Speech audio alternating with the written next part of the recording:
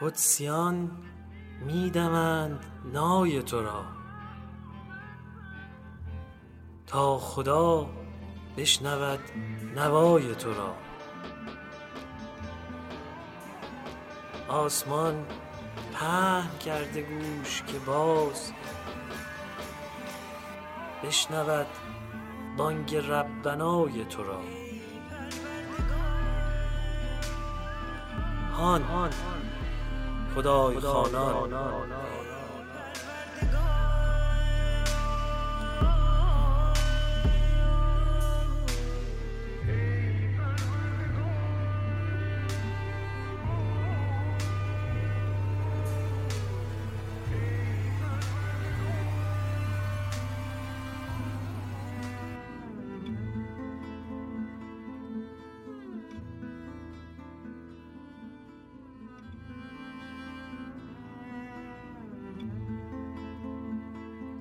سلام بر شما.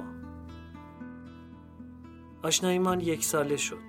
چه دوستی با برکتی که در مهمانی خدا آغاز شد و ماه به ماه کنار هم بودیم، روزها را سپری کردیم و دوباره در این نقطه مبارک قله سال به هم رسیدیم. هان به همراهی شما خدای خوانان تا به اینجا پیش آمده و به دعای خیرتان در ماه مبارک امسال هم همراهتان خواهد بود گر خدا خواهد. در بخش نخست قرائت آیات نورانی 77 تا 83 سوره مبارکه هود رو در دستگاه 4گاه گوشه منصوری میشنوید.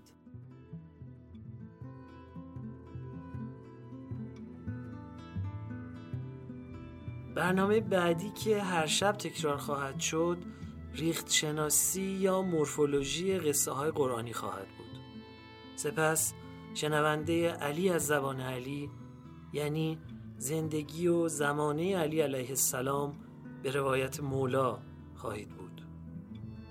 دقت در جزئیاتی که حضرت امیر علیه السلام گفتند ما رو با روایتی بسیار متفاوت از آن چه تاکنون شنیده ایم و خوانده ایم رو در رو خواهد کرد. باز تنظیمی از مناجات خوانی و مثنوی خوانی گذشتگان زینت افزای بخش پایانی برنامه ما خواهد بود.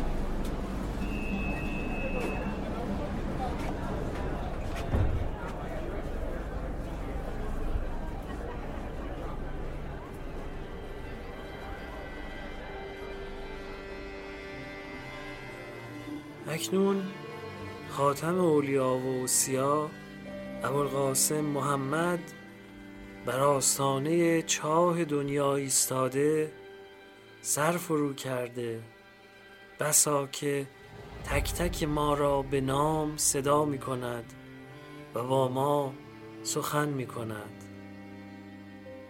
هان ای کشتگان دنیا، هان یوسف فروختی تا چه خرید؟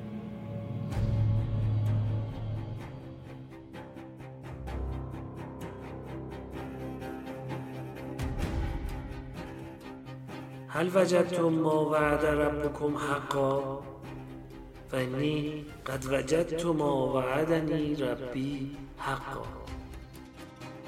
آیا به آنچه خدایتان وعده داده بود رسیدید؟ من آنچه را پروردگارم وعده داده بود به حق رسیدم و آن را دریافتم.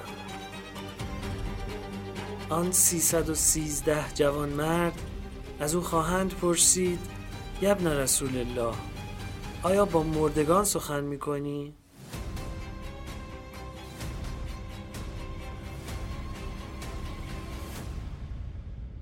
ما را که کسان و بستگان اوییم خواهد گفت: بئس القوم کنتم لابن نبیکم کذبتمونی و صدقنی الناس و اخرجتمونی و آوانی الناس و قاتلتمونی و نصرنی الناس.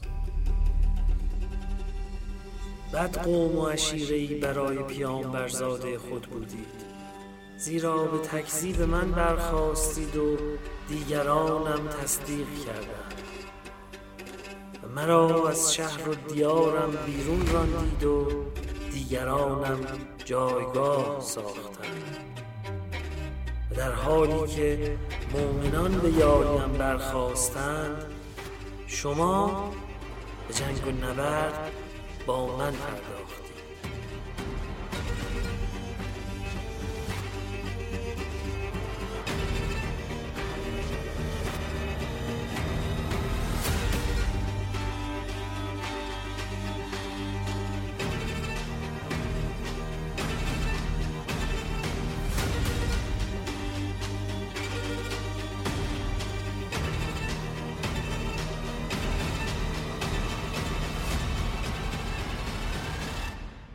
مباد بر ما اگر ولی زمانمان اینها را به ما بگوید و ما نزد او و از نظرگاه او در زندگیمان مردگی کرده باشیم.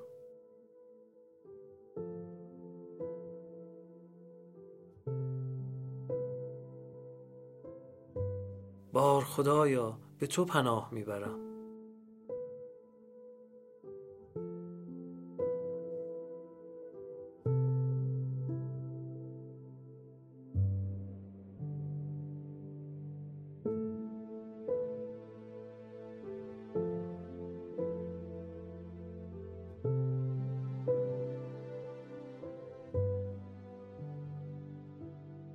اینها که به گمانم از زبان امام زمانم گفتم، فرمایش خاتم انبیا ابوالقاسم محمد بود، خطاب به کشته های مشرکان جنگ بدر که در چاه‌های بدر برهم خفته بودند.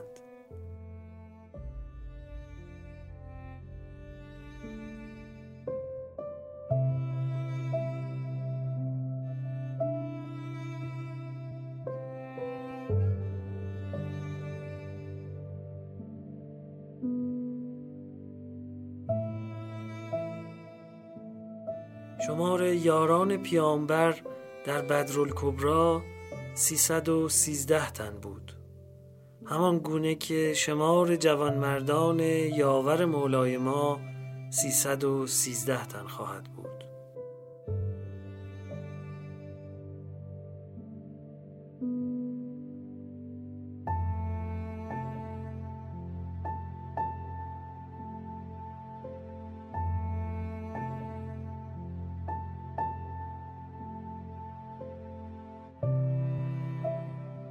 اصحاب پرسیده بودند: یا رسول الله، مگر مردگان میشنوند؟ پیامبر فرموده بود: ما انتم بالسمع لما اقول منهم ولکنهم لا یستطیعون ان یجیبونی.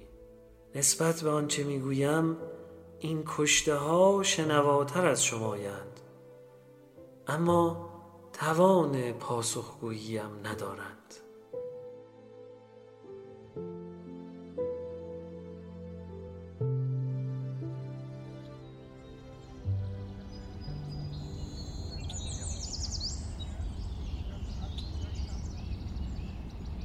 اعوذ بالله من الشیطان الرجیم. بسم الله الرحمن الرحیم. به نام خداوند بخشنده مهربان. ولما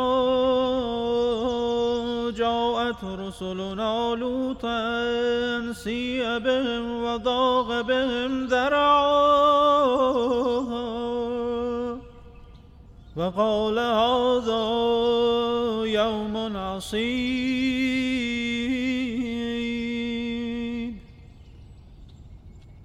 وجاءه قومه يهرعون إليه ومن قبل كانوا يعملون السيئات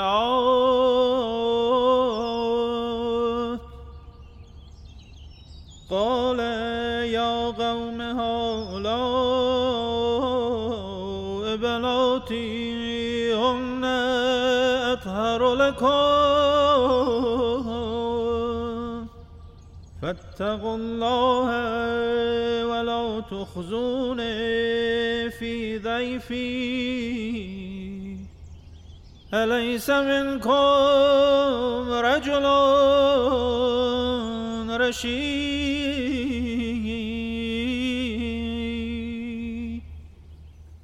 و چون فرستادگان ما نزد لوط آمدند وی از آمدن آنها اندوهگین شد و دست خود را از کمک بدانها کوتاه دید و گفت امروز روز سختی است. در این حال قوم لوط که از پیش نیز مرتکب کارهای زشت می شدند شتابان نزد وی آمدند. لوط گفت ای مردم از خدا پروا کنید و مرا نزد مهمانانم سرشکسته مکنید. اینها دختران منند، آنها برای شما پاکیزه ترند. آیا در میان شما مردی رهشناس نیست؟ قالوا لقد علمت ما لنا في بناتك من حق وإنك لتعلم ما نريد.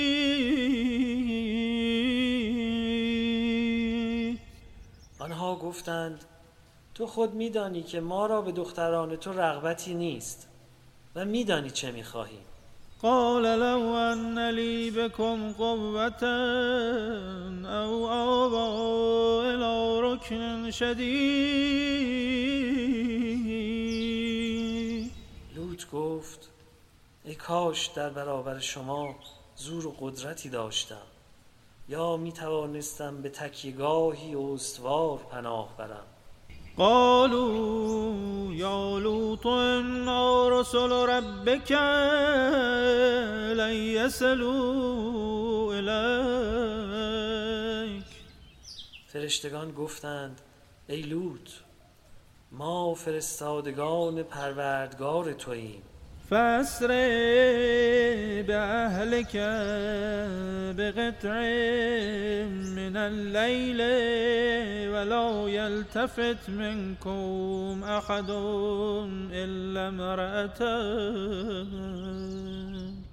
إنه مصيبه ما أصابهم.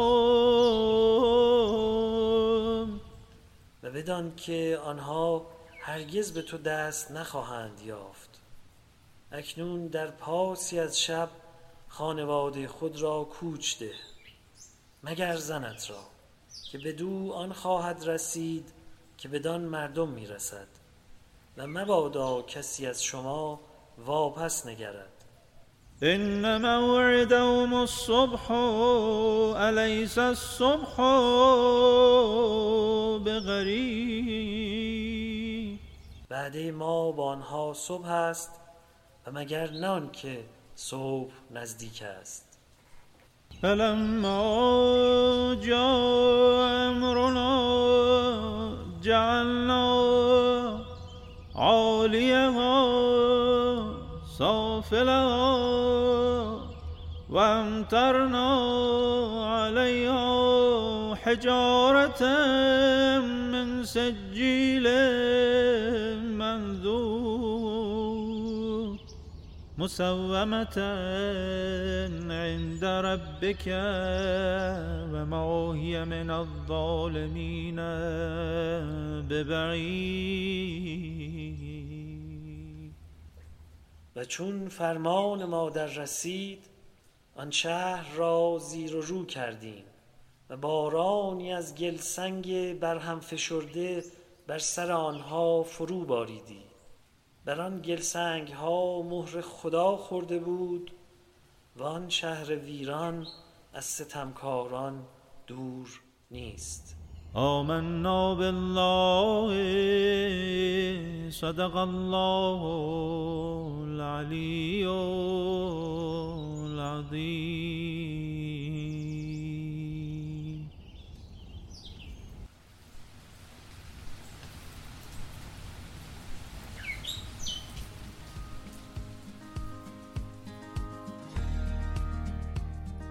سلام، نماز روزهاتون قبول باشه.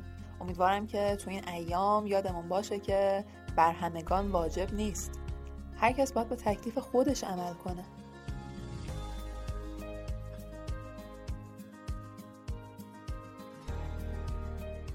در این 15 شب از فصل 8 پادکست هان بنا داریم که مثل سال قبل سراغ قرآن بریم، اما به گونه دیگه. بنا هست که قصه های قرآنی رو ریخت شناسی کنیم. ریخت شناسی یعنی چی؟ ریخت شناسی یعنی فرم شناسی اثر با توجه به مضمون، البته در قالب یه شکل هندسی که گرد یه هسته مشخصی ترسیم شده. پس ما تو این شبها تلاش میکنیم که متن قرآن رو با یاری فرم بازخوانی کنیم. قصه لوط. قرآن داستان سوره لوط رو ذیل 13 سوره برای ما تعریف کرده و ترتیب اطلاعات قصه به این شکل هست که به شما میگیم. فقط اینم بگم که ما اصرار داریم این ترتیب ارائه رو به هم نزنیم و بعد در بخش ریخت شناسی یه مقدار جابجا میکنیم و سیر داستان رو به گونه دیگه میگیم و لابلای سطور رو برای شما باز میکنیم. داستان لوط از سوره اعراف شروع میشه و بعد میرسه به سوره هود و همینطور میاد جلو. لوط به پیامبری مبعوث میشه و قوم خودش رو از کار زشتی منع میکنه، کاری که برای اولین بار در تاریخ جهان این قوم مرتکبش شدن، یعنی همجنسگرایی. مردم تصمیم میگیرن که لوط رو از شهر بیرون کنن. همسر لوط هم جزو همین مردم هست، اما باقی خاندان لوط به همراه لوط از عذاب الهی نجات پیدا میکنن و وقتی که باران شدیدی از سنگ به سر شهر نازل میشه اونها با اراده الهی نجات پیدا کردن. باز تاکید میکنم که ما ترتیب نزول آیات رو و قصه رو اینجا به هم نزدیم. مهمانهایی برای لوط میان که رسولانی بودن در واقع و لوط خیلی نگران میشه چون قوم خودش رو میشناخته. قوم لوط به عجله، این توصیف قرآن هست که قوم لوط با عجله به سمت خونه لوط میان و خودشون رو به اونجا میرسونن. لوط که خیلی نگران و مستعسل شده به اونها میگه که منو پیش مهمونهای خودم خجالت زده نکنید، منو شرمنده مهمونام نکنید و گویا اینجوری پیش میره داستان که به اونها میگه دختران من دختران خیلی خوبی هستن و در واقع میخواد حواس اونها رو از مهمونهای خودش پرت کنه. اینجا داستان به ما میگه که لوط آرزو میکنه که ای کاش قدرتمند بود یا میتونست به تکیهگاه محکمی پناه ببره. خیلی احساس بیپناهی داره میکنه دیگه اینجا لوط با اینکه پیامبر هست. بعد مهمونای لوط به لوط میگن که ما رسولان خدا هستیم و به اون اطمینان میدن که از گزند حوادث و آسیب قوم او در امان هستن، هم خودشون هم لوط و خاندانش. اونها توصیه میکنن که لوط نیمه شب خاندانش رو از شهر خارج کنه و اصلا دیگه پشت سرش رو هم نگاه نکنه. بعد از اینکه اینها از شهر خارج میشن به فرمان خداوند باران سنگ بر شهر میباره. بعد از بارش باران سنگ همه میمیرند از قوم لوط جز لوط و خانوادهش که البته همسرش هم جزو اینها نیست. همسر لوط قرآن میگه که پیر بوده و جزو همون مردم لواطکار بوده. باز در ادامه قرآن میگه که قوم لوط غیر از این که همجنسگرا بودن، راهزن هم بودن. در پایان قصه راوی میگه که فرستادگان اول نزد ابراهیم میان و از قصد هلاک قوم لوط به او خبر میدن. ابراهیم به حضور لوط تو اون شهر اشاره میکنه، ولی اون فرستاده ها میدونن که لوط و خاندانش نجات پیدا میکنن و در واقع این نوید رو به اونها میدن.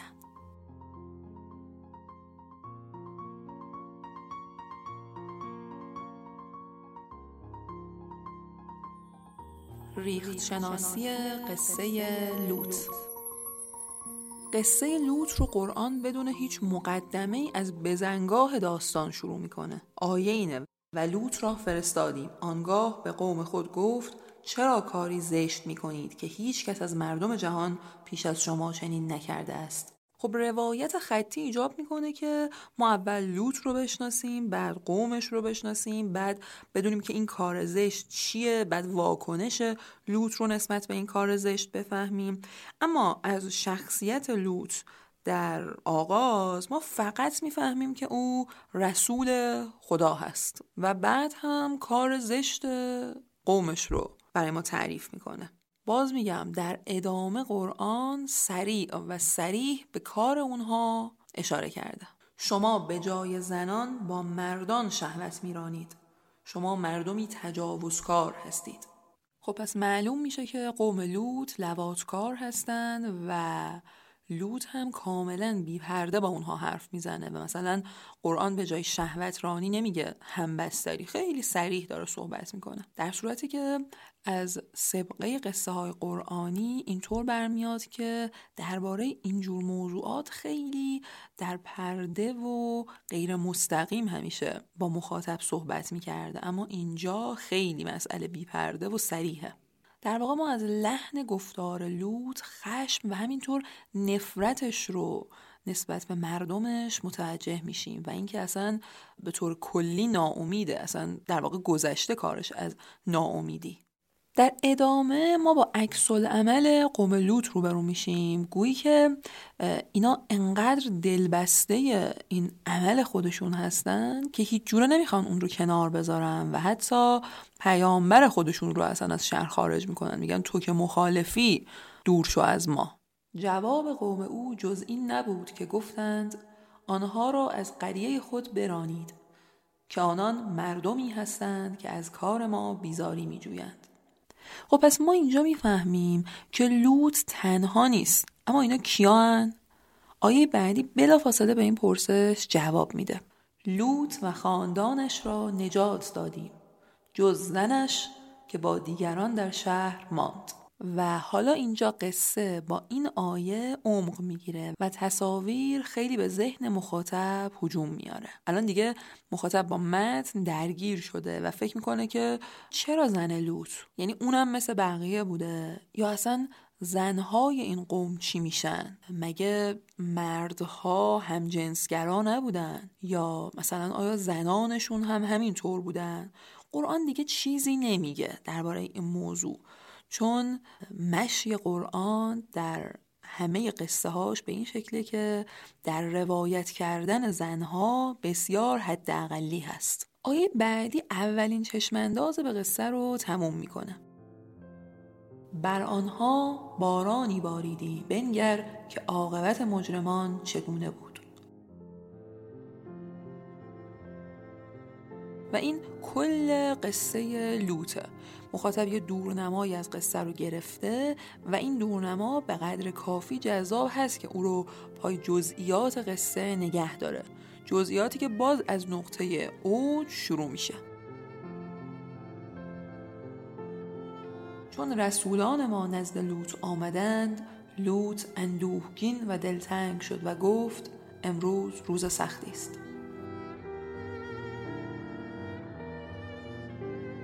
چرا لوط غمگین میشه؟ چرا دلتنگ میشه؟ چرا نگران میشه؟ یعنی اون رسولان رو شناخته، عذاب رو پیش بینی کرده یا از چیز دیگه ای داره میترسه. آیه میگه و قومش شتابان نزد او آمدند و آنان پیش از این مرتکب کارهای زشت میشدند. بنابراین میفهمیم که یعنی قصه داره به ما میگه که لوط رفتار قومش رو پیش بینی کرده و نگرانی و ترس و دلتنگیش از همین جهته که خب پیش بینی لوط درست هم هست. قومش هجوم میارن، با عجله میان و از مهمانها همون چیزی رو میخوان که لوط بارها از اون منعشون کرده بود. و اینجاست که آیه میگه لوط به دخترهای خودش اشاره میکنه. لوط گفت ای قوم من، اینها دختران من هستند، برای شما پاکیزه ترند، از خدا بترسید و مرا در برابر مهمانانم خجل نکنید. یه نکته جالب اینه که بالاخره لوط پیامبر خداست و قومش رو قوم من خطاب میکنه، ولی الان این پیامبر به صراحت اعلام میکنه که دخترانش رو به کسی که پا پیش بگذاره خواهد داد. یعنی لوط اونقدری از اعمال قوم خودش نفرت داره و اونقدر نگرانه که شرمنده بشه و کاری صورت بگیره که دیگه جبران پذیر نباشه، به اونها پیشنهاد میده که حتی حاضره همه دختران خودش رو به یک نفر بده، به اولین کسی که حاضر باشه این سنت زشت رو کنار بذاره. اما خب قوم لوط برخواسته خودشون پافشاری میکنن و دعوت لوط رو رد میکنن و از نفرین غیر مستقیم لوط برای اولین بار اینجای داستان ما باخبر میشیم. کاش در برابر شما قدرتی میداشتم یا میتوانستم به تکیه‌گاهی استوار پناه ببرم. پس ما اینجا میبینیم که لوط با اینکه پیامبر خدا هست ولی همچنان راضی به این نیستش که خداوند دخالت کنه و شکایت اونها رو به خدا نبرده. انگار که در 2 مرحله قراره نفرین کنه. ای لوط، ما رسولان پروردگار تو هستیم، اینان هرگز به تو دست نخواهند یافت. چون پاسی از شب بگذرد خاندان خیش را بیرون ببر و هیچ یک از شما روی بر نگرداند جز زنت که به او نیز آنچه به آنها رسد خواهد رسید. وعده آنها صبحگاه است. آیا صبح نزدیک نیست؟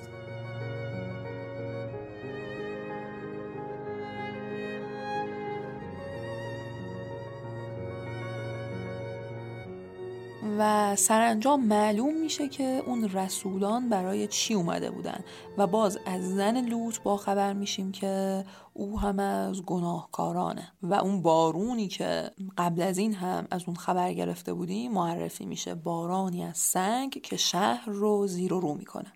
قصه دوباره به پایان میرسه و آیات بعدی تکرار تصاویر قصه است از مناظر دیگه البته، در تایید آیه به پایان رسوننده قصه که بر آموزشی بودن اون هم تأکید میکنه.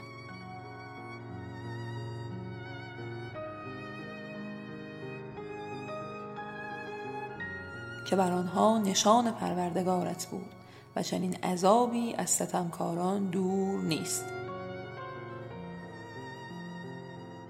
و البته این آیات پایانی یه وقتای اطلاعات تازه‌ای رو هم ارائه میدن. او و همه کسانش را رهانیدیم مگر پیرزنی در میان بازماندگان، که این همون همسر لوط بوده. یه نکته دیگه هم که در پایان قصه هست اون آیاتیه که گفتیم چون فرستادگان ما ابراهیم را مژده آوردند گفتند ما مردم این قریه را هلاک خواهیم کرد که مردمی ستمکاره هستند. گفت لوط در آنجاست. گفتند ما بهتر می‌دانیم چه کسی در آنجاست. او و خاندانش را جز زنش را که در همانجا خواهد ماند نجات می‌دهیم. پس اینجا میفهمیم که ابراهیم هم از ماجرا باخبر بوده اما عذاب رو نمیپسندیده و در عین این که میدونسته لوط از این عذاب در امان میمونه او رو بهانه کرده بوده که البته اراده خداوند بر عذاب بوده. از مهمانان او کاری زشت خواستند. ما نیز چشمانشان را کور گردانیدیم. پس بچشید عذاب و بیم دادنهای مرا. قبل از عذاب کامل اونها کور شدن و قبل از این ما خبر نداشتیم ازش. این چیزی هست که ما پایان قصه متوجه میشیم و به این ترتیب حواشی قصه هم به پایان میرسه. قصه‌ای که برجسته ترین گره داستانیش مسائل جنسیه.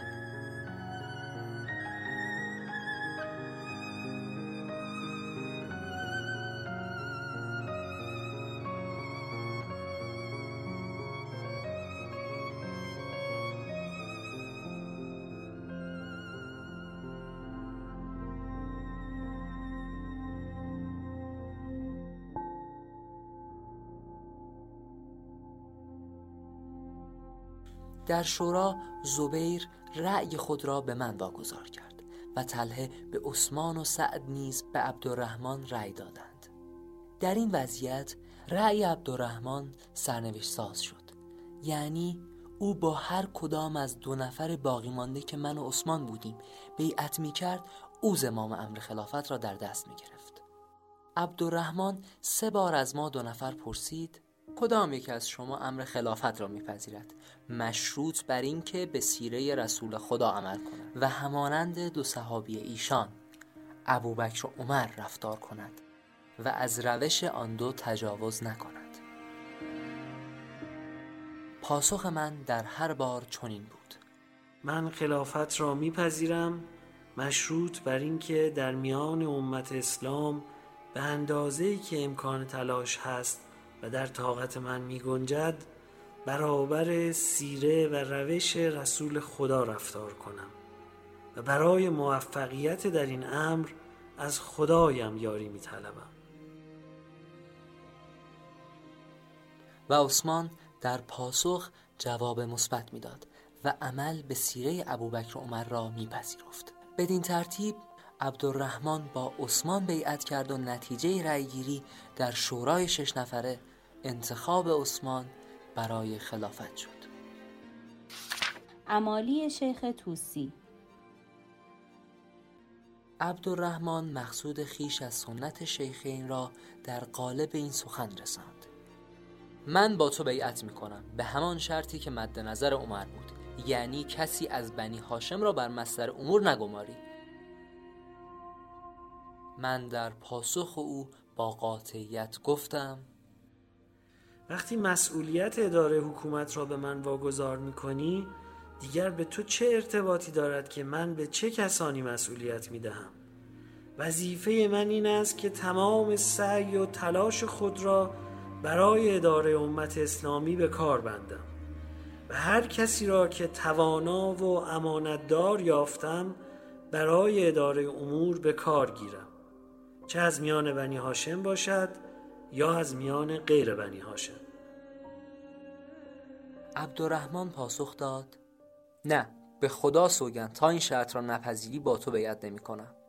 من هم با صراحت گفتم: به خدا سوگند که تا ابد چنین تعهدی به تو نمی دهم. امام السیاسه دینوری. در پاسخ به پیش شرط عبدالرحمن به مقصود واقعی او اشاره کردم و یادآور شدم: با وجود کتاب خدا و سنت رسول خدا هیچ نیازی نیست که وامدار کس دیگری باشی، ولی تلاش تو برای این است که با مطرح کردن پیش شرط پیروی از سنت و سیره شیخین حکومت را از دست من خارج کنی. تاریخ یعقوبی احمد ابن ابی یعقوب. وقتی عبدالرحمن با عثمان بیعت کرد، انگیزش را این گونه به بیع گوشزد کردم: به خدا سوگند تو این کار را نکردی مگر به این علت که انتظاراتی از عثمان داشتی، نظیر انتظاری که عمر از ابوبکر داشت. خداوند میان شما جدایی افکند. و به عبدالرحمن یادآور شدم: این اولین باری نیست که به ما هجوم آورده اید و حق ما را ضایع ساخته اید. صبری نیکو خواهم داشت و خداوند یگانه یار و مددکار ماست. به خدا سوگند تلاش تو برای رساندن عثمان به خلافت بدین منظور بود که او پس از خود تو را به مسند خلافت بنشاند و البته خداوند در هر روز تدبیری دارد.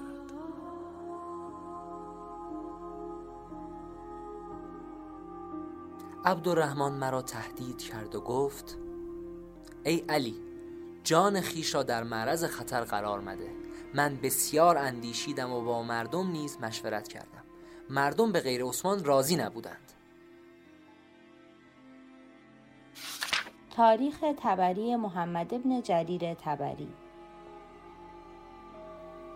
عبدالرحمن که در برابر استدلال‌های قوی من پاسخی نداشت، ناچار شد بگوید: ای فرزند ابوطالب، تو به امر خلافت حریص هستی. در پاسخش گفتم: به خدا سوگند شما با اینکه از رسول خدا دورتر هستید بیشتر به خلافت حرص می‌ورزید، اما من شایسته خلافت و نزدیکتر به رسول خدا هستم. من فقط حق خیش را مطالبه می‌کنم و این شمایید که همواره مانع راه من شده اید. وقتی این گونه با وی سخن گفتم و در میان حاضران اقامه دلیل کردم، مبهوت و سرگردان ماند و نمیدانست در پاسخم چه بگوید. شرح نهج البلاغه ابن ابوالحدید. به اعضای شورا یادآوری کردم: به خدا سوگند مردم در حالی با ابوبکر بیعت کردند که من از همه به امر خلافت شایسته تر بودم و بیشتر از دیگران حق ورود به آن عرصه را داشتم، اما همراهی و اطاعت کردم زیرا نگران بازگشت مردم از دین بودم و می‌ترسیدم که مخالفت من زمینه را برای جنگ داخلی فراهم سازد و مردم شمشیر به دست بگیرند و با هم بجنگند. ابوبکر زمینه را برای بیعت مردم با عمر فراهم ساخت و زمام خلافت را به دست وی سپرد. با اینکه به خدا سوگند من از او به امر خلافت شایسته تر بودم و خلافت حق مسلم من بود، ولی باز هم همراهی و اطاعت کردم و دلیل آن همان نگرانی بود که قبلا داشتم و می ترسیدم زمینه برای بازگشت مردم از دین فراهم شود و مردم با هم به نزاع بپردازند. اکنون که عمر از دنیا رفته، شما تصمیم گرفته اید با عثمان بیعت کنید و خلافت را به وی بسپارید، ولی این بار همراهی نمی کنم و زیر بار نمی روم. عمر مرا در کنار 5 نفر قرار داده است و من نفر 6م شدم. او به جایگاه و صلاحیت من هیچ توجهی نکرده است و دیگران نیز به جایگاه من اعتنایی ندارند و حق مرا نادیده میگیرند، گویی ما همگی یکسان هستیم. به خدا سوگند اگر بخواهم لب به سخن بگشایم و حقایقی را درباره خود بیان کنم، هیچ کس نمیتواند حتی یک جمله از سخنان مرا نقض کند. مناقب خوارزمی.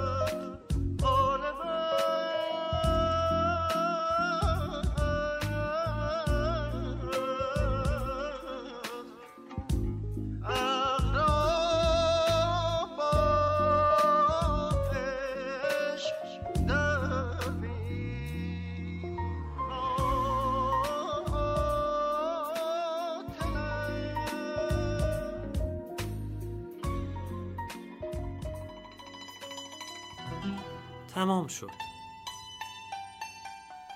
به همین سرعت چراغ شب نخست ضیافت هم به سوسو کردن افتاد و دمی دیگر به خاموشی می‌گراید.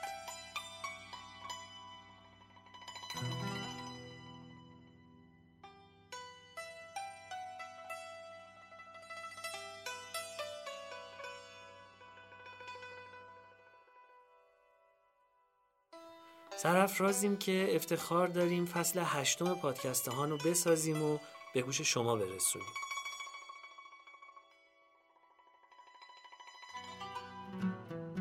پادکست هان دستاورد گروه پادکست های همیشه در میانه و با حمایت غیرتمندانه شرکت دادگستر عصر نوین های وب تا اینجا آماده و منتشر شده. های وب صاحب امتیاز پادکست هانه.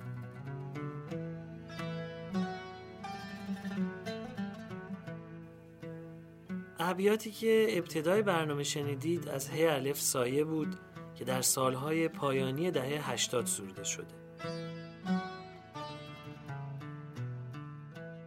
طراحی قرائت قرآن بر پایه آواهای سرزمینی کاری از گروه پادکست های همیشه در میان بود که با صدای آقای علیرضا بلیغ تلاوت شد. امیدواریم توفیق داشته باشیم آرزوی دوستانی رو که خواستار گسترش این سبک قرائت بودن تحقق ببخشیم. ترجمه خوشلفظ و پاکیزه آیات از آقای غلام علی حداد عادل بود. گزارش ریختشناسی قصه های قرآنی رو با صدای خانم زهرا شمیرانی شنیدید. علی از زبان علی زحمت ارزشمند آقای محمد محمدیان بود و من محمد حسین بانکدار تهرانی میزبان شما در پادکست هان هستم. ممنونم که کار ما رو میشنوید. من و همکارانم از تک تکتون التماس دعای خیر داریم. خدا نگهدار.